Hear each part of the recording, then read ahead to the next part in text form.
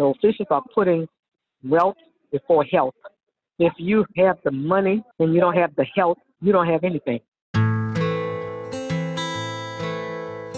Welcome to Halt the Harm podcast. On this episode, we've got Sharon Levine, the founder of Rise St. James, a faith-based environmental and social justice organization that's dedicated to protecting St. James Parish from toxic cancer-causing industries. St. James Parish is between Baton Rouge and New Orleans, in a region that's become known as Cancer Alley. Numerous industrial complexes in this region have been attributed to cause the cancer clusters afflicting residents. Sharon's hometown, Welcome, was slated to be the site of a $9.4 billion plastic factory to be developed by Formosa, a Taiwanese corporation. Feeling something must be done to oppose this project, Sharon founded Rise St. James.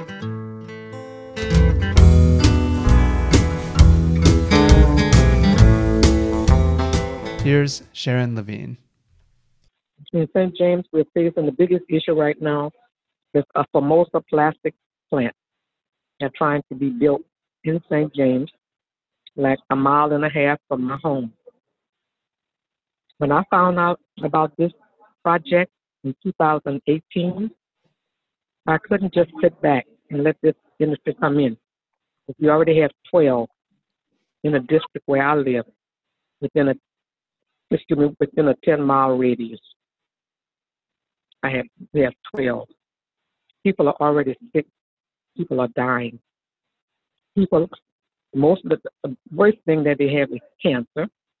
The next thing is respiratory problems and a whole other illness that they're facing. So when I found out that our governor, John Bel Edwards, approved this $9.4 billion industry, I went to my God and I spoke to him and I talked to him. And I asked him not to let this industry come into St. James where people are living. And God, I didn't know what to do. I asked God what I should do, and he told me to fight.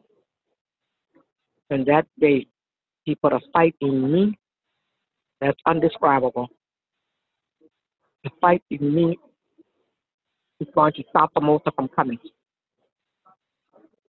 Right now, we're facing the fact that Formosa found a grave site on the property where they want to build. This property that Formosa owns and wants to build their petrochemical complex on was historically a slave plantation run on slave labor. The grave sites are the anonymous resting places of the enslaved. Formosa discovered this gravesite, but they weren't the ones that shared the discovery. Sharon explains. The slave owner name was Winchester. Over the years, sugarcane farmers have used the land to raise sugarcane. And I'm pretty sure they saw the grave sites. They didn't say anything. So we didn't know about it until Formosa wanted to come in here. Formosa purchased 2,400 acres of land. They knew about the grave site. When they found the grave, it wouldn't alert the parish until we found out about the grave site from 3 private archaeologists. They ran across the grave site by accident. And when we spoke with them, they told us that they think they have 2 more besides the Winchester one. They had a plantation called Elena. They had one called Acadia, and he think that there are grave sites on those areas too. So we went to the state. We met the archaeologists and we talked to the people that's in the state, and they told Formosa to go back and look again to try to find the other grave sites. And that's where it's standing at right now. So right now, that's holding them up from building because the state gave them the air permit, so they have all of their permits. They can start to build, but this grave site is holding them up. So that's where we're standing right now. And we went to the parish council to plead with them to rescind that decision. They haven't rescinded it yet.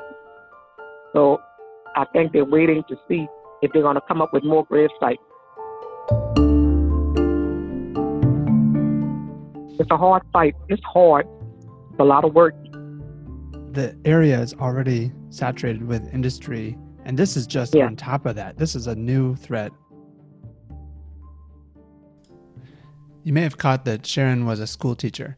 She's retired from that career, but retiring for most people doesn't mean founding an organization and leading a campaign to fight the petrochemical industry.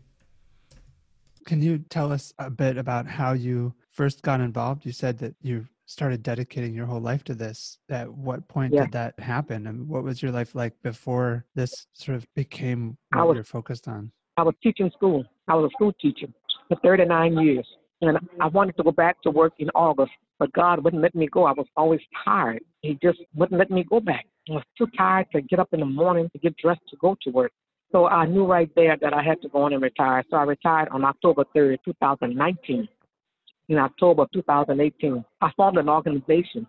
We call the organization Rise St. James. That was given to me by God, that name. I wanted to work at least 1 or 2 more years, but I had to retire to do this work because it's a full-time job all in itself. It takes up all of your time, all of your concentration, all of your energy, and it touches your heart. When I speak about this, I happen to cry, and I don't know why I'm always crying when I talk about it. So they tell me that God is doing this through me. We're doing everything that we can in our power to stop this industry. It's taking up all my time. And I don't mind because this is what God told me to do. Mm-hmm. I don't even have a social life or anything. I don't even spend time with my grandchildren anymore like I would like to. My daughter told me I don't spend time with her, but I have to do this. And I'm not afraid to do what God tells me to do. If built, the Formosa plant would be in a toxic league of its own. ProPublica reports that the proposed complex would be one of the most concentrated areas of cancer-causing chemicals in the U.S. Sharon explains how she began her work fighting this plant. When you started Rise St. James, who did you start working with? I invited people to come to my house and meet with me because I wanted to form an organization. And that first meeting, we had 10 people. The second meeting, we had 20 of us. But I was already a member of another organization called HELP, Humanitarian Enterprise of Loving People. I joined that organization in 2015. I went to meetings after meetings to listen to what they were saying, and once a month I'll go to the meeting eagerly because I said it's time for me to do something else besides just go to work and teach. I figured I'd join this organization, so I did.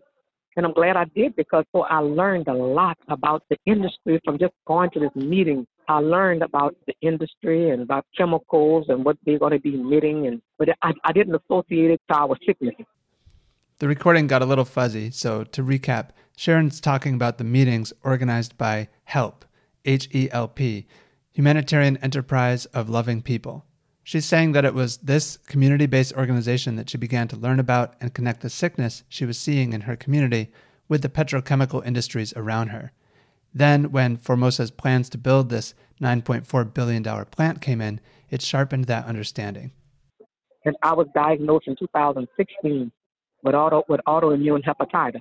Then I was diagnosed in 2018 with aluminum in my body. And I started reading about it, and they said that aluminum in your body is caused from industrial pollutants. And that's when I started wondering if that's where my sickness came from. And I started to wonder if that's where all the people that's dying of cancer, they were dying so rapid. That's when I had to step in and do something. I was told by some of the HELP members that there was nothing you could do about it. And I was told that that's a $9.4 billion industry. You can't stop that industry. My answer was, I know I can't stop it, but I know someone who can stop it, and that's God. God can do anything. So I walked with God.